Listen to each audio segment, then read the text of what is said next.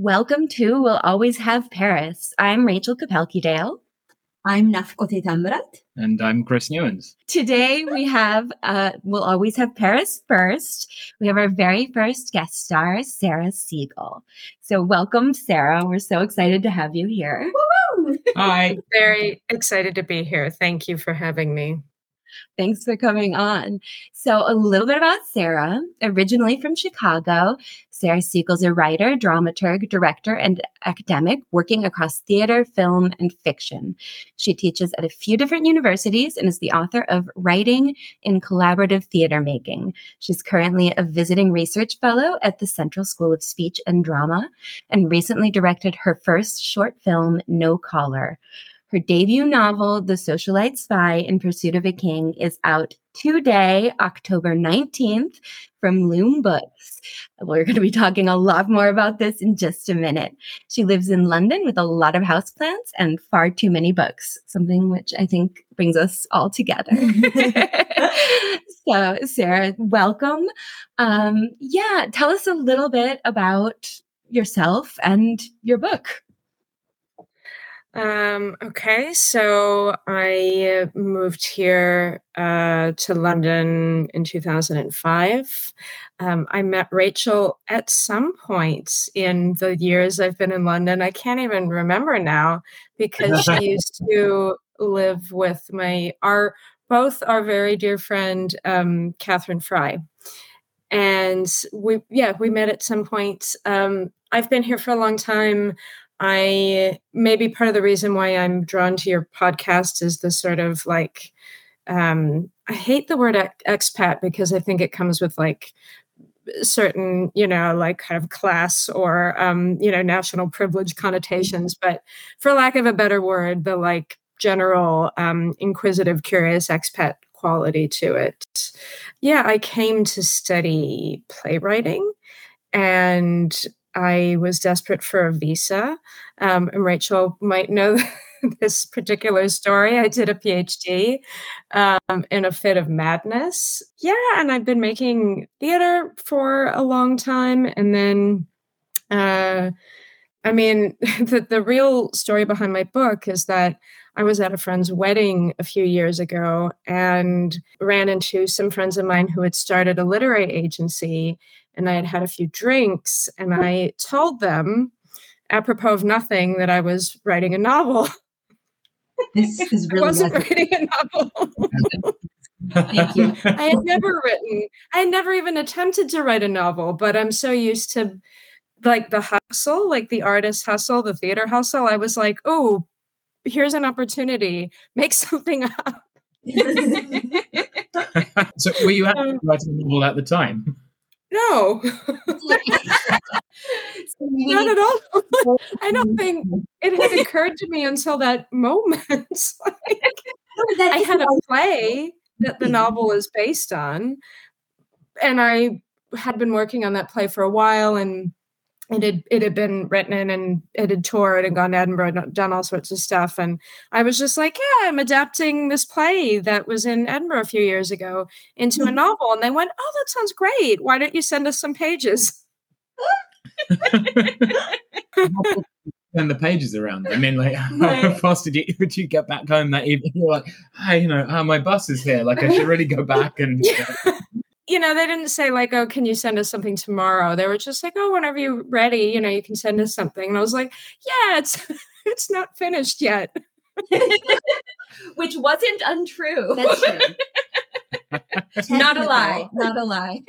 It was not untrue, but I did. I remember at the time I was cat sitting for, I think it was the friend who had gotten married, because I think then he and his wife went on honeymoon. I was cat sitting for him, and I remember just sitting in their living room being like, okay, well, gotta write something. So that was how I started writing novels, and the play was in first person, and so I started writing it as an extended monologue, kind of like that's how I made myself comfortable with the idea of like fiction, because I guess in some ways it's very different. In some ways it's not that different from playwriting. But I felt, I was like, oh, I don't know what I'm doing. And so I just wrote it as this monologue. And because the play is rooted in history, I had so much material to go on, and I realized how much I had cut out of the play because it had to be an hour for Edinburgh, and how much more there was to tell, and that every time I had watched the play, I had more and more and more ideas about what the character could do and what are the other things that could happen, or people would come to see it and say like, oh, where did you get the idea for her husband or for this person or that, and then I would start thinking more about what could happen next, and more deeply about who the character really was, because sometimes it's a little bit of a superficial take on someone when you only have a certain amount of time to get everything across. And then I wrote probably half of it before the pandemic. And because I sort of thought, well, maybe I could do this. This is sort of interesting. And I went on a really lovely writing retreat in 2019 that a friend of mine used to run in Scotland. And we were in the Orkney Islands, and it was amazing. And I was in this like 16th century, what's called a manse, where the priests used to live. And there were like no people and no trees. It was really barren. And I got loads of writing done. Then the pandemic happened. And then I was terrified that theater would never happen again. Space, and then suddenly I was isolated. Isolation turned sour. Yeah, then I was totally pretty isolated. I was living with my mom and just watching theater completely fall apart, and was like, well, I better do something else that doesn't rely on like live performance, because this feels terrible and terrifying. For those who have not yet had the privilege of reading this incredible book, just a brief introduction before we talk a little bit more about process. So it's London, 1936. Socialite and journalist Lady Pamela Moore pens the popular Agent of Influence column, writing wittily about fashion and high society. For her latest piece, she interviews Wallis Simpson, the newly crowned king's American mistress. That's when she's approached by MI5. Her mission: spy on the royal couple and report on their connections with Nazi Germany. As she navigates the treacherous world of international espionage, Pamela uses her skills of observation and intuition to infiltrate Wallis's inner circle. But Europe is unstable, and international spies lurk on every corner. Does Pamela have what it takes to survive the currents of espionage, or is she in over her head? So that's a little taste of the larger love story. But before we get into that, we definitely have some questions for Sarah about the writing process, and in particular, kind of your multidisciplinary background. I wanted to know what's the biggest difference that you found between writing plays and writing a novel, basically.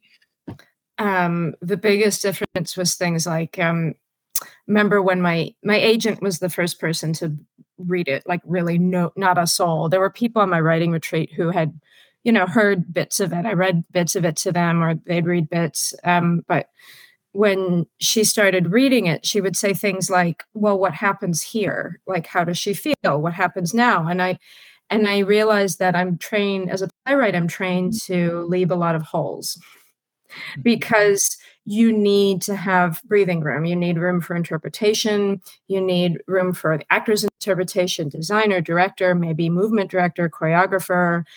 You really shouldn't overwrite. I mean, they're different styles, and it's a one-woman show, so you kind of can get away with more and like explanation, things like that. But exposition is like a huge no-no. And so I was writing in a more spare kind of way, and thinking in my mind that the readers could see the characters' faces, which is obviously not how that works.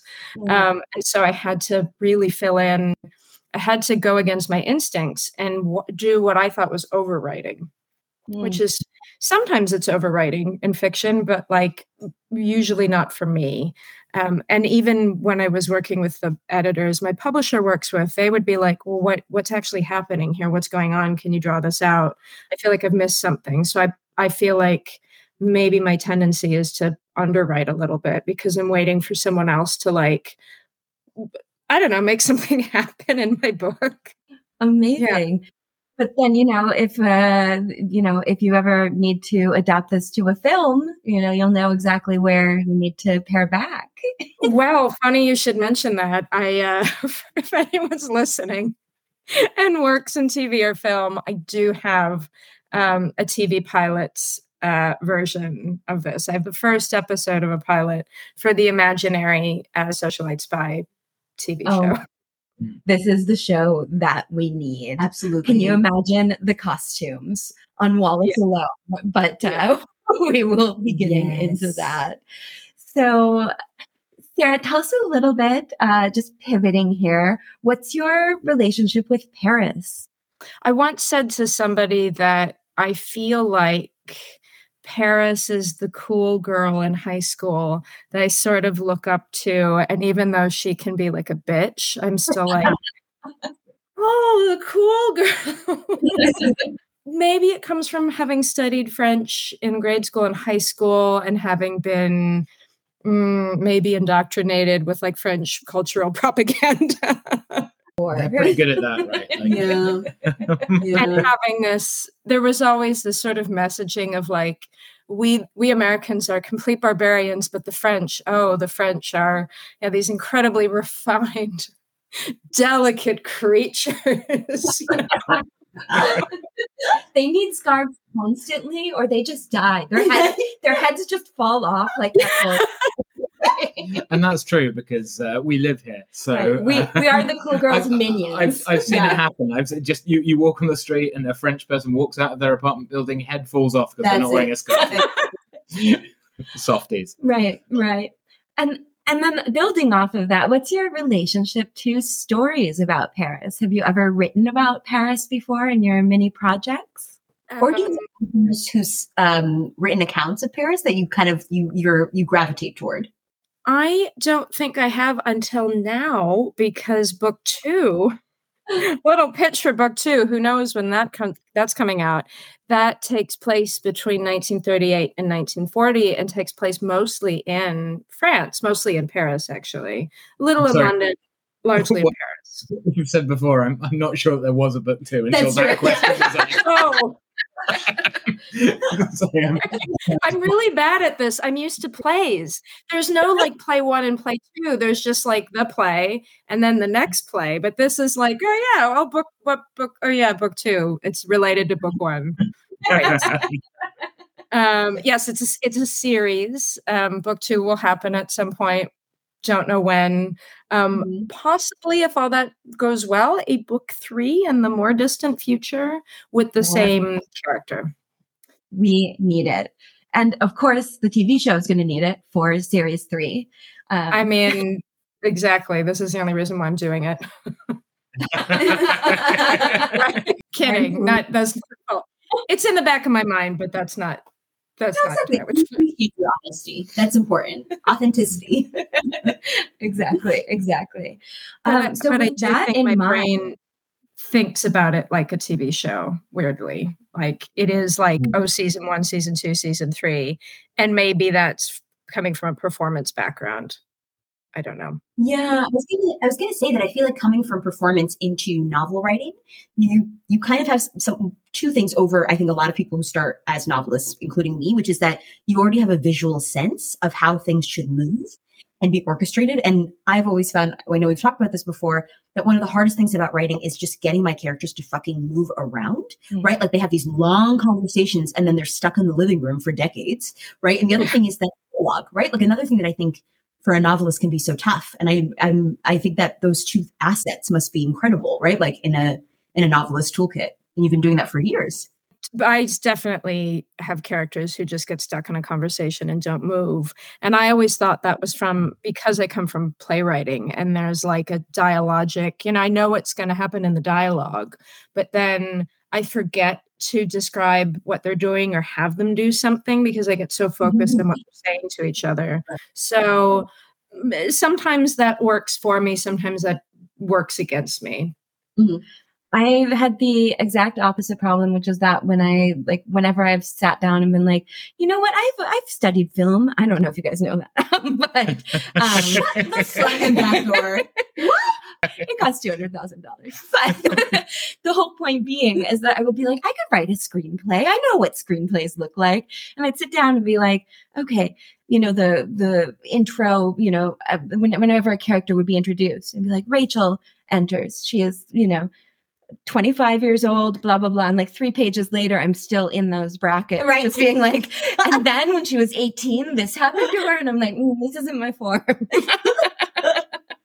This is no space for anybody else. But also because talking about the story you're about to write is far more entertaining than actually writing that story, is my personal experience. Because it can be anything. You're like, here are the things that could happen. And then someone says something, and then you go, yes, and, right? You improvise. Yeah. You're like, yeah, I believe it is triplets. You're absolutely correct, in Belleville. And I believe that's how that movie was started, actually. Right. It was at the same wedding that you were at, Sarah. So it was really for, creativity.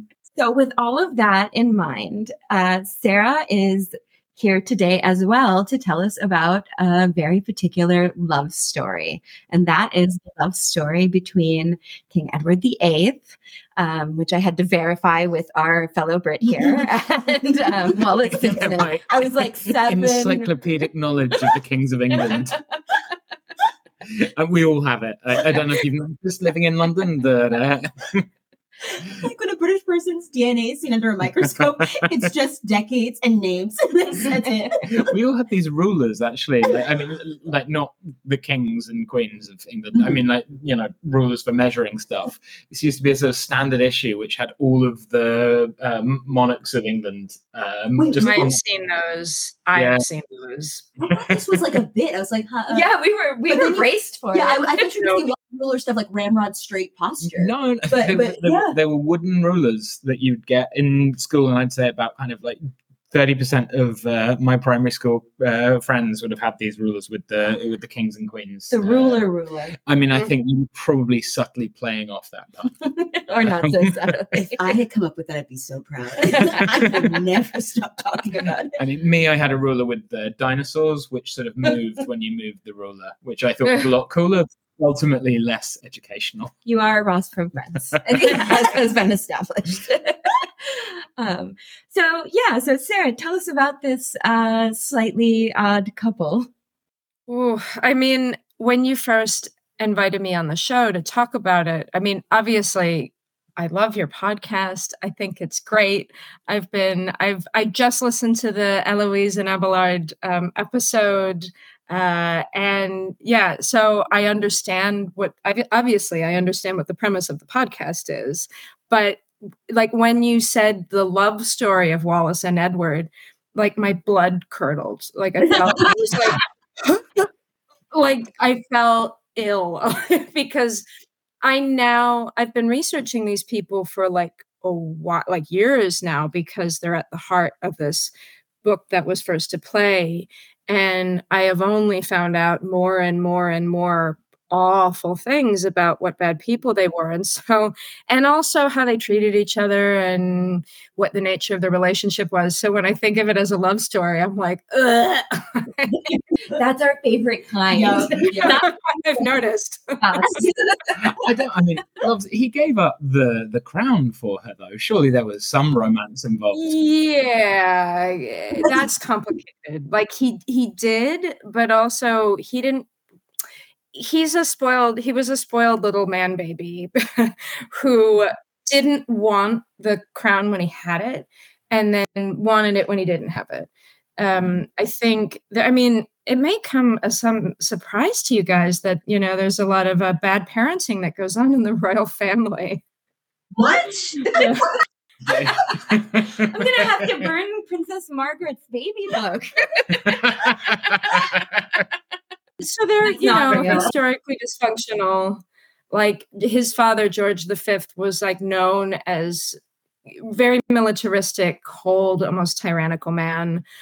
I don't think anyone had a fun childhood under him. There were stories that Edward VIII, when he was still the Prince of Wales, would do things like do really dangerous things, drive fast cars, ride in steeplechases, in the hopes that he would like get killed and wouldn't have to become king, because he didn't want to be like his father. A lot of people who were close to them thought that it was too much pressure for him. And he just kind of wanted to like be a normal rich person and just like go and like, drink and party and have affairs and buy expensive suits, whatever. He just wanted to be like a playboy. And I think the thought of being king was actually like really terrifying. And when he did come to the throne, because his father had been in power for a long time and was the sort of almost like an archetype of a king, like bushy bearded, like lived through the wars, like very Spartan kind of in that Queen Victoria tradition.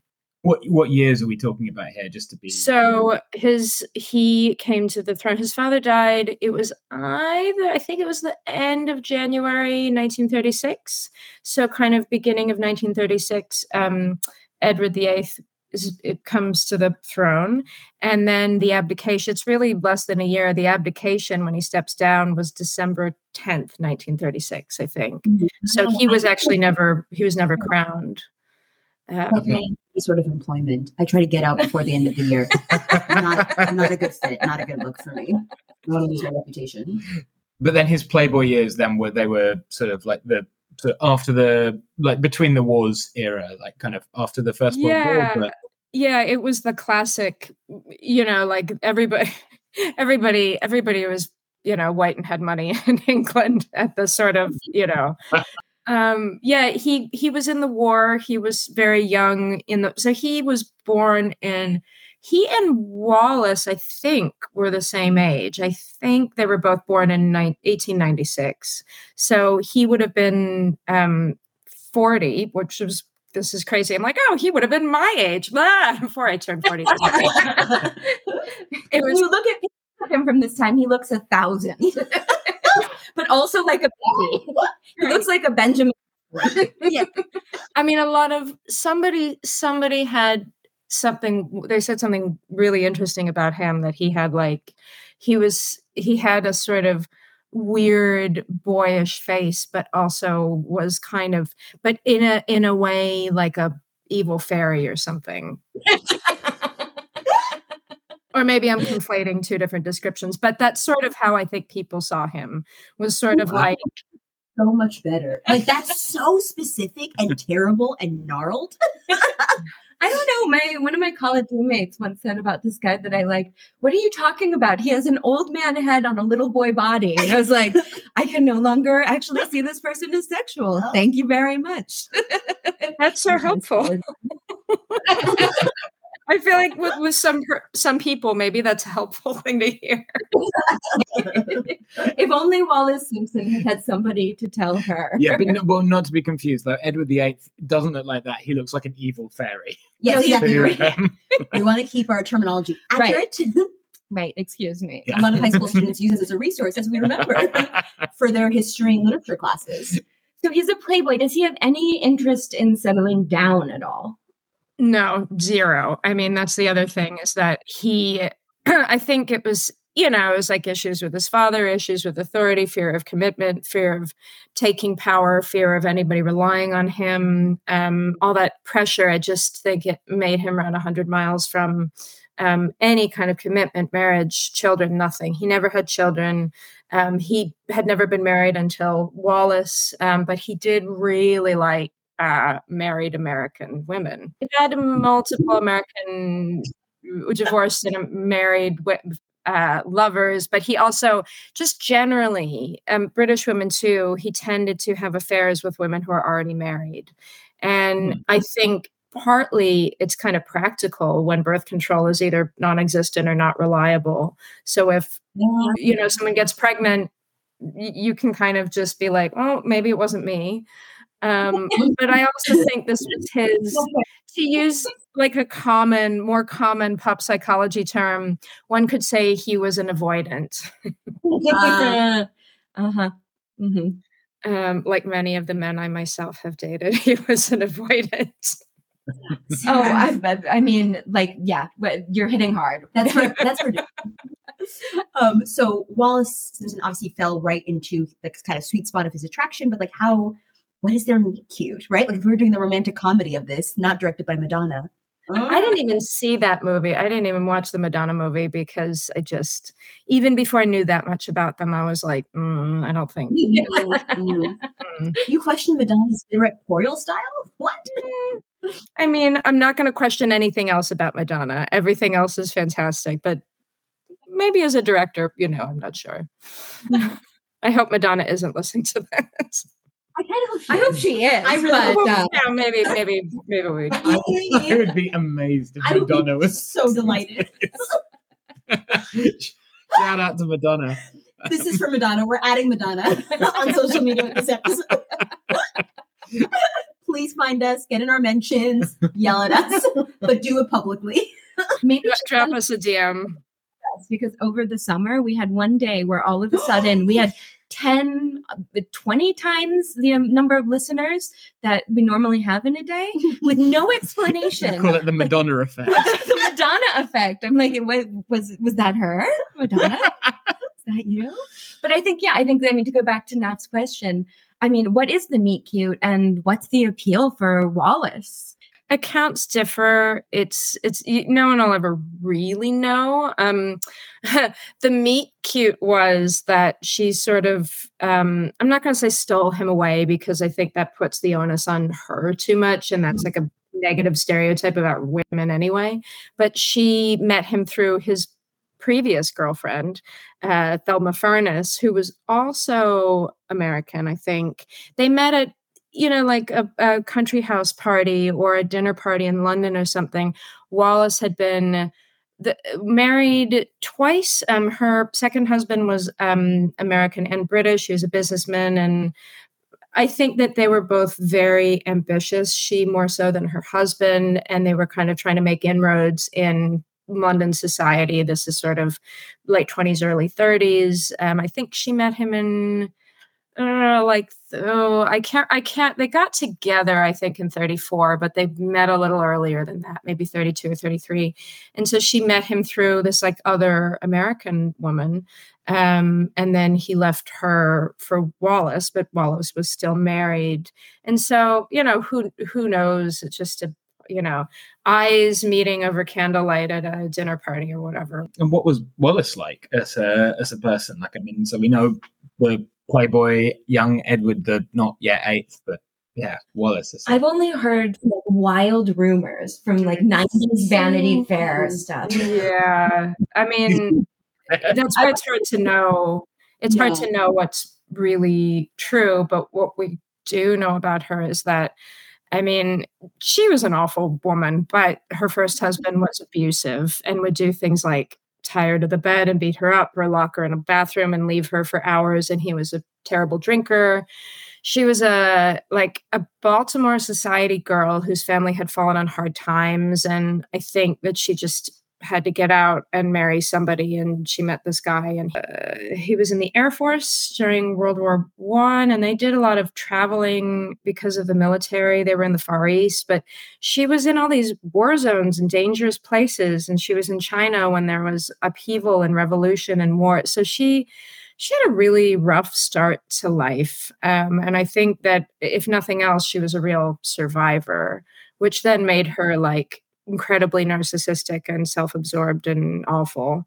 But she had a really, really rough time of it in her first marriage. They eventually got divorced. She met Ernest Simpson somehow. I can't remember how, maybe somewhere in New York, like some society thing.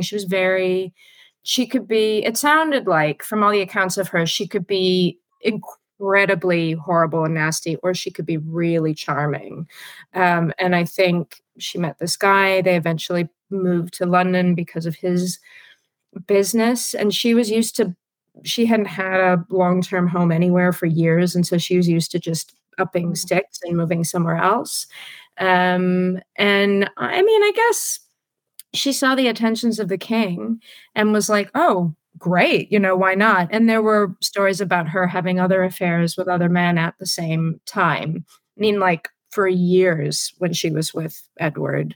So, I mean, I don't think she was faithful to her husband anyway, for whatever that's worth.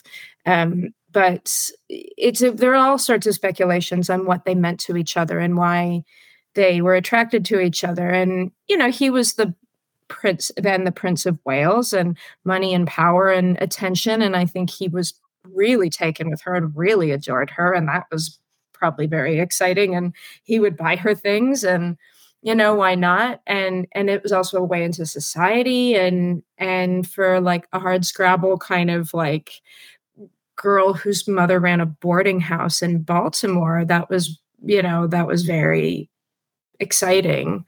What I think happened is that he became like totally obsessed with her. And she was eventually sort of like, what have I got myself into? I think this is more than I really bargained for. And that's sort of the feeling I get. So Wallis Simpson never actually wanted to be queen. I think it shifted and changed depending on like what was happening in history and their moods and how they bounced things off each other. It's really hard to know what she wanted. I kind of think he got really obsessed with her. She was sort of in over her head. I don't think anybody really wants to be the woman who brings down the King of England. I personally wouldn't have a problem with bringing down the entire monarchy. There we go. But I don't want to marry any of them to do it. So, I don't know. So then what is it that, I think Chris had a good question about this. I don't know if it's a good question, but just so what happened when they met then? I mean, what drew them to one another and sort of after they met, sorry, like how did the relationship progress after that? Like, I feel like she was a strong personality, and she kind of was her own person and was sort of, maybe he found her refreshingly American or something. I was just reading the other day that the 30s for Britain was a period when American culture was sort of cool. Like, like American slang and American films and Hollywood and like jazz music. And I guess this holdover from the 20s or something. And maybe he just thought she was kind of cool because she would like make sandwiches. It's like they had this whole. This was commented on, like, she would taught the kitchen how to make sandwiches for their party guests. Which I read that and I was like, what?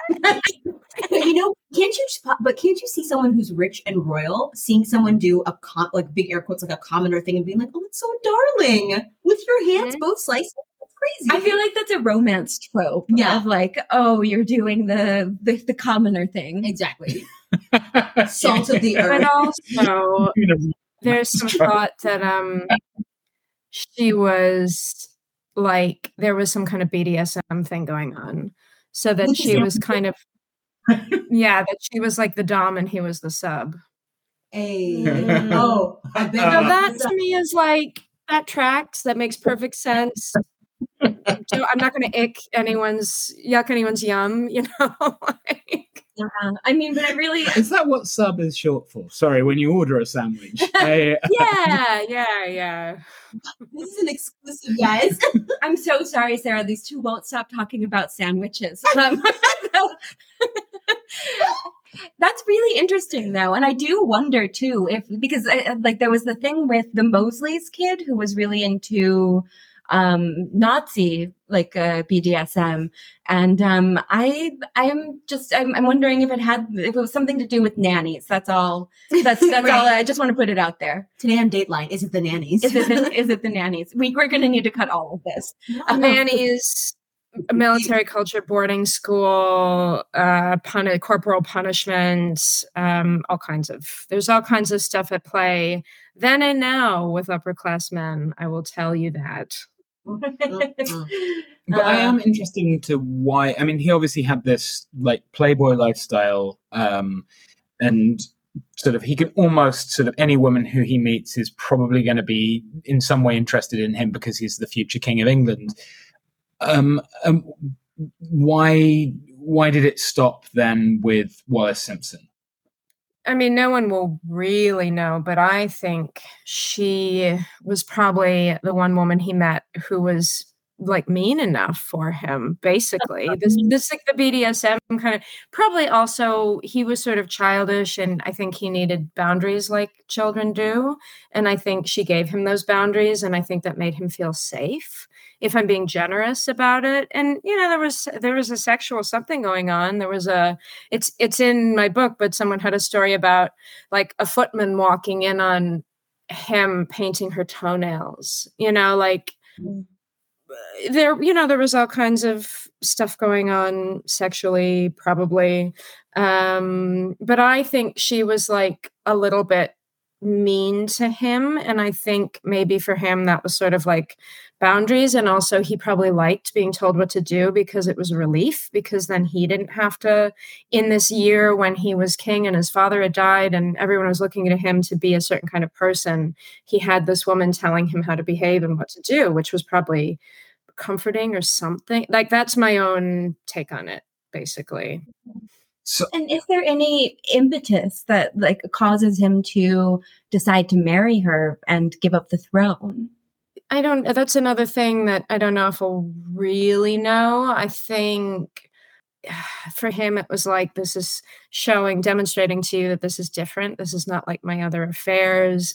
Maybe there was some pushing on her end of like, well, how serious are you? Because I think things probably got dicey for her at one point where people are like, well, who are you and what are you doing here? And, are you going to leave your husband? And I guess her husband was also, he was having an affair with another woman. And I mean, Wallis probably looked at her future and went, well, if my husband divorces me, then where am I left? What if this guy isn't going to marry me? And there was a period when she was cut adrift and she was divorced and she was living in France and she wasn't married to the king yet, or the Duke of Windsor at that point.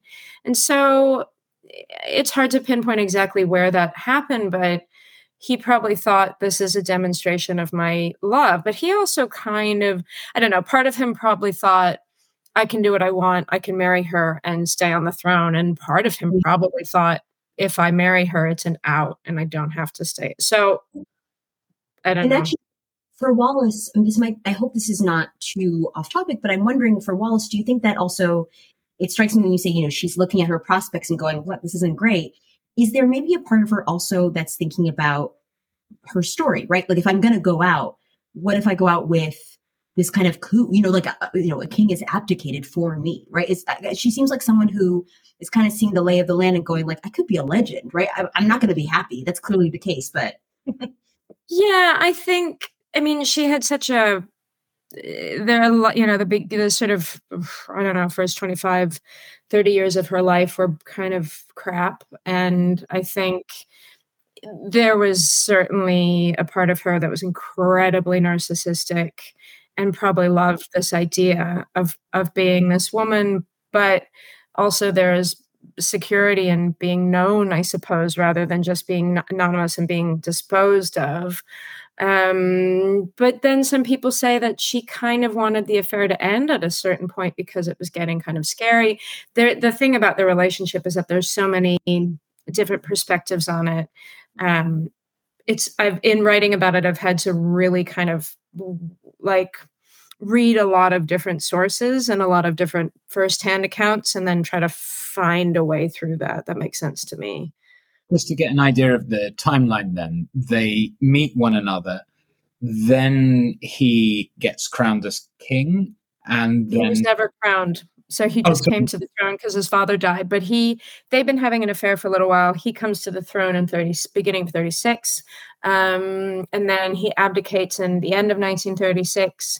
And then they get married in France. They moved to France and sort of they have a period where her divorce has to be finalized. And they both go abroad. I think she's in France staying with friends and he's in Austria staying with the Rothschilds, which is wild to me because then he collaborated with the Nazis, sort of nuts.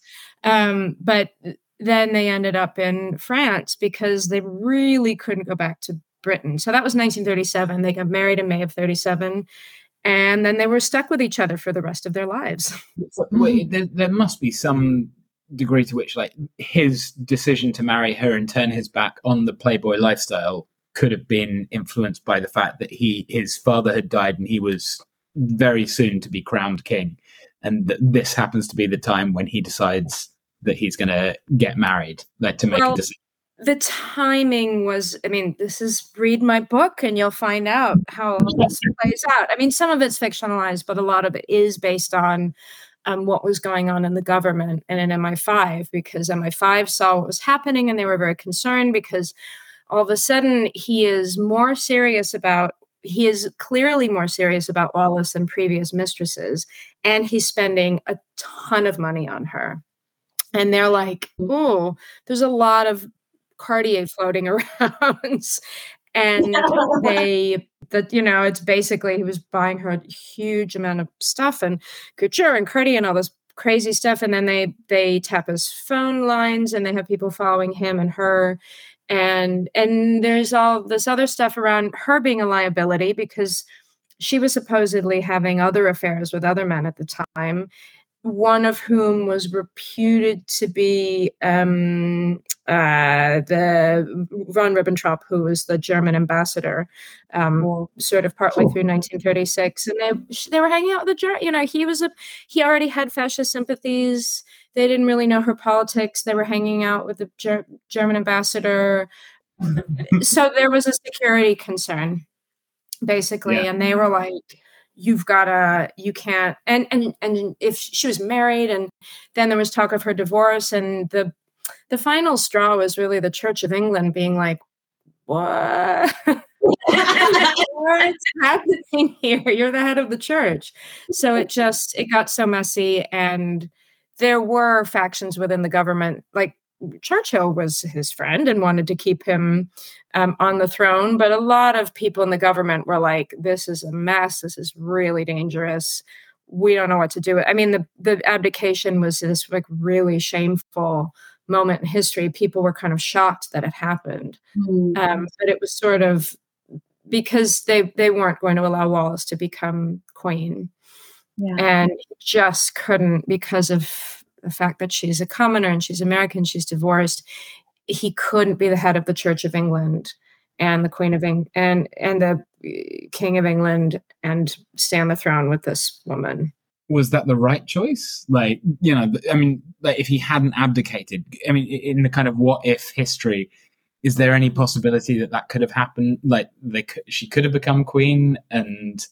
I don't know. I mean, there is something called I'm going to butcher this word. It's a weird word. A morganatic marriage, where you're like the queen consort, and you're not like, you don't have a title, but you are still married to the monarch. But that was floated around. I think if she had been a different kind of commoner, if she had been British, if she hadn't been married, if she hadn't been divorced, there might have been if she hadn't been having affairs with other men or rumored to be having affairs with other men, if she hadn't been rumored to have been having an affair with von Ribbentrop. Yeah, I just think it's an interesting thing. I mean, in terms of sort of like how much or how little like the monarchy matters, and how different like history could have gone if he hadn't abdicated, and you've got effectively, I mean, I don't know if he would have gone quite so hard into the Nazi sympathizing, but like if you have somebody who definitely has those proclivities on the throne, kind of coming into the Second World War, and kind of like the way in which history kind of could have been different because of that. And I think that even if you're an anti-monarchist, it makes you sort of recognize that there is an importance in the kind of like the actions of kings, even though they're essentially very silly. And in this case, especially considering the fact, because you were saying, Sarah, that he and Churchill were friends. So it's very interesting. Yeah. What if they were the two leaders in a certain way of England at that time, right? Like that. Oh my God, yeah, that's true. Like him not abdicating changes so many of the ripples of what has come out of World War II in England. That's really fascinating. Yeah, I don't know. I mean, all the stuff that happened after the abdication leads me to believe that he would have said a lot of really embarrassing things about the Nazis and not been a real great like, monarch to have on the throne at the time. I mean, I guess there was a chance he could have cleaned up his act and then acted like a king, but he didn't when he had the chance in 1936, So there was a concern among people, even after he abdicated, that he would be instrumental in kind of activating a sort of fifth column of fascists in Britain, and they would make him their kind of lightning rod. Like Oswald Mosley had ideas around bringing him back to the throne, and then campaigning and having him campaign for Mosley to be to be leader of or to elect the British Union of Fascists. So I guess there are a lot of different directions, but he ultimately genuinely really thought the Germans had gotten a raw deal, and anything they did was sort of justified. I mean, I'm going to jump to the end a little bit, but like as a Jew, I'm going to cut to the difficult part, which is there was an account of a woman who said after the war, her mother, this is after the war, it's like 1945, 46, her mother was at a dinner with him, and the concentration camps and Jews came up, and he said, "Oh, it's really a shame." She said, "What's a shame?" He said that they didn't finish the job and kill all of them. Oh my God. So as a Jew, I'm like, fuck that guy. Like, Absolutely. maybe he should have been tried for treason and executed. Yeah, because the beginning of that story, I think it's not, I don't even want to call this normal bad, but let's just say predictable bad, where it's like, oh, like the royal family, like, oh, that's such a shame that happened. And it's like, you're talking about concentration camps. And then the second part of the sentence comes and just, yeah, this is not the love of my life here. I'm thinking that amazing to think that if the Nazis had won, he would have been reinstated as king, presumably in England. That would have been a thing that would have happened. Yeah, probably. Well, I think moving just slightly forward in time a bit, what's their dynamic like? I mean, it's hard to summarize a couple's dynamic over, 30, 40 years that then they spend together, but they're kind of trapped in France, as I understand it. Yeah. So they moved to France in kind of 37, and they got married in May of 37. And then they, I don't know if they ever bought these places. I think they were renting, which is kind of interesting. They had a large house, although they didn't think it was very big. We couldn't entertain there. It was a terrible pity. They had this house in the Boulevard Suchet, which I think is maybe like Neuilly or, that kind of area, posh Paris. And they also had Le Croix, which is like in the Côte d'Azur on the Riviera, which is, enormous, is still there, enormous mansion. And they lived this kind of sad life, basically. Like there was the period where he was governor of the Bahamas, which the British government was like, you need to get out of Europe because you're basically a traitor. I'll get to that in a minute. But they were in France for the rest of their lives because they couldn't really be allowed back into Britain. And they had a terrible relationship at that point with the royal family. The king and queen wouldn't receive Wallis. They wouldn't give her the HRH. No one would curtsy to her. Like even when he stepped down and they had the title of the Duke and Duchess of Windsor, he was understood to be someone that you would refer to as His Royal Highness and you would bow and curtsy to. She was not. She didn't have that privilege, and they really hung on to that bone for the rest of their lives because he found it disrespectful to her and to him, and but there is a lot of this is anecdote.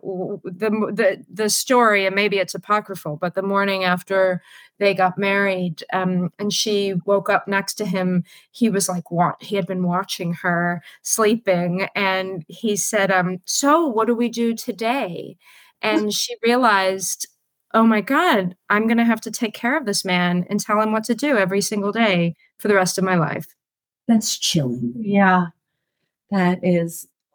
And also, I'm realizing How many millions of women have had that realization the day after they got married, and they were not even married to someone who used to be a royal? Really let that sit. Okay. Yeah. This season we're getting real. Oh, yeah. So yeah, what's the end of the story then? I mean, so after they've woken up in the morning after their wedding day. What are we going to do today? Where did that take them, and kind of like towards their dotage? Like how did it end effectively? Like, so the majority of their life, apart from the like, basically there's a short, and this is in book 2, but there's a short period between kind of like 39, 40 at the beginning of the war before he goes to the Bahamas. Apart from that, they were mostly just, he played golf every day, and they had dinner parties, and she would get her nails and her hair done, and he would get he would send for his Savile Row suits, and she would buy couture, and they just spent a lot of money and complained about the royal family and had little dogs. Like it's like the royals today. I mean, what's the difference? And they kind of lived in the shadows. They kind of skulked around. No, I was just asking, were they kind of a novelty in Paris? Like, did they kind of get social standing because of the uniqueness of the story? I think initially people were like, whoa, no, like they really looked down on her. And high society, anyone who had because there were plenty of links between sort of the French upper classes and the British upper classes. It was known that if you were to socialize and fraternize with the Windsors, the royal family would excommunicate you. So people were like, not coming near these guys. And I think they were kind of off limits for a while and seen as like social black sheep in a way, especially her, because women are, always blamed, blah, blah, blah.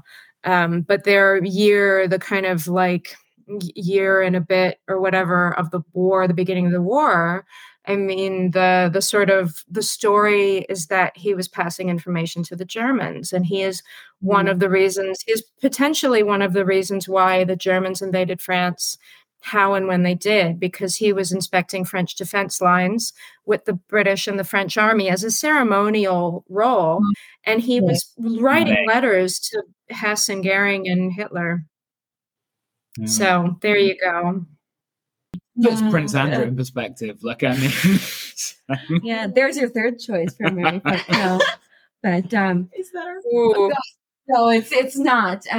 So are we doing a Mary Fuck Kill Royal edition?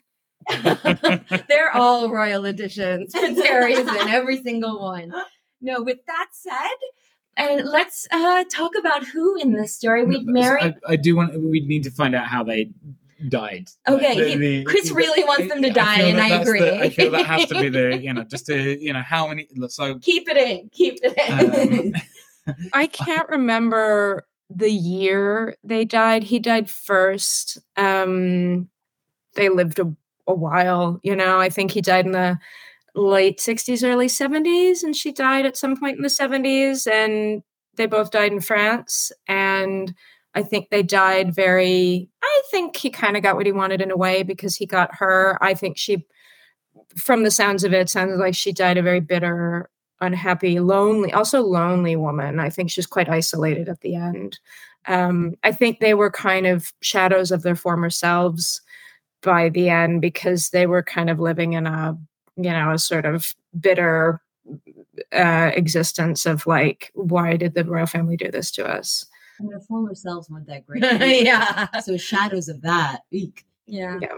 I believe I remember hearing something about like them having expressed wishes to be buried in England, but the family forbidding that. Is that? Yeah, I can't remember where they're buried, but the family just didn't ever want them in the country ever again, because there was a fear that they would galvanize, like they would split the country, and there would people who would then support them, and then they would become really popular, and then the royal family would lose support, and it would split the country, and it would be bad for morale, and especially in the war years and the post-war years. So they just never wanted them around ever again.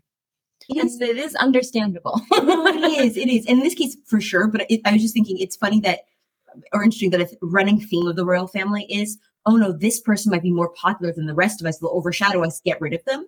Obviously, in this case, warranted. I want to make that very clear. But this is definitely, a technique of the royal family. Yeah. Yep. And I think with that in mind, everybody needs to go out and buy Sarah's book this instant. It's available today. Be the first one in your group to start the trend because everybody's going to be on it. There's going to be a TV show. There's going to be a TV show. You don't wanna be a dummy. Yeah, you need to learn all the spoilers. Now it's time for our favorite segment, Marry, Fuck, Kill. Sarah, do you have ideas about who we're going to marry, fuck, and kill in this story? This is like sometimes my favorite segment of the show because you guys come up with such great ideas and it's always so bonkers. So I would love for you to, find the marry, fuck, kill in this. We did discuss it earlier, and I think we landed on one that we all appreciate, which is obviously Edward VIII, Prince Harry, also leaving the royal family for the woman he loves, or the English crown.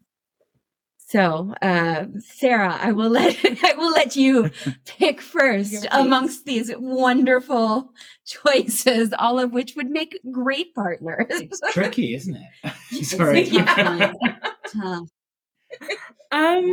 The crown is in like the institution of the royal family.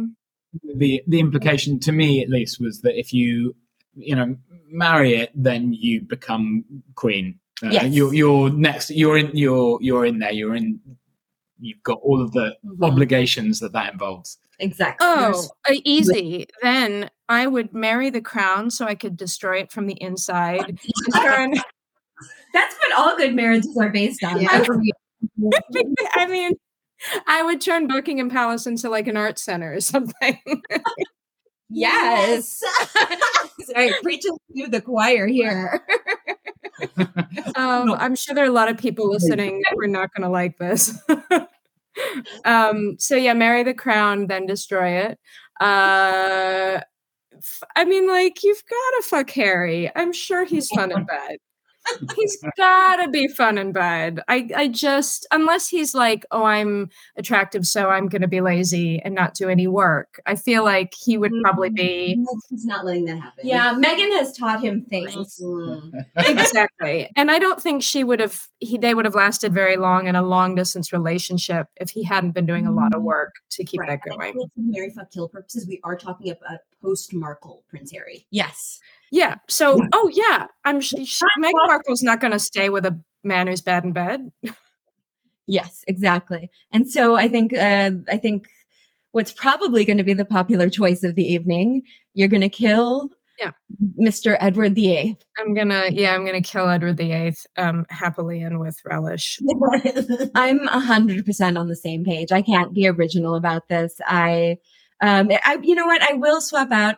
I'll marry Harry. I will teach him good money sense. I don't have good money sense, but I do feel from his book that I have better money sense than he does. Yeah. And, he doesn't really need good money sense. Yeah. He seems to. Somebody didn't finish the book. I'll fuck the crown the way that King Edward VIII did. In for a year, brief affair, get right out, and kill Edward VIII in the most violent way I can possibly imagine. Yeah. Chris, you want to go next? I mean, I think obviously kill Edward VIII. I mean, he seems like a terrible, terrible person. I'll marry Edward VIII. Yeah, I can't be that controversial. I think I'm going to do.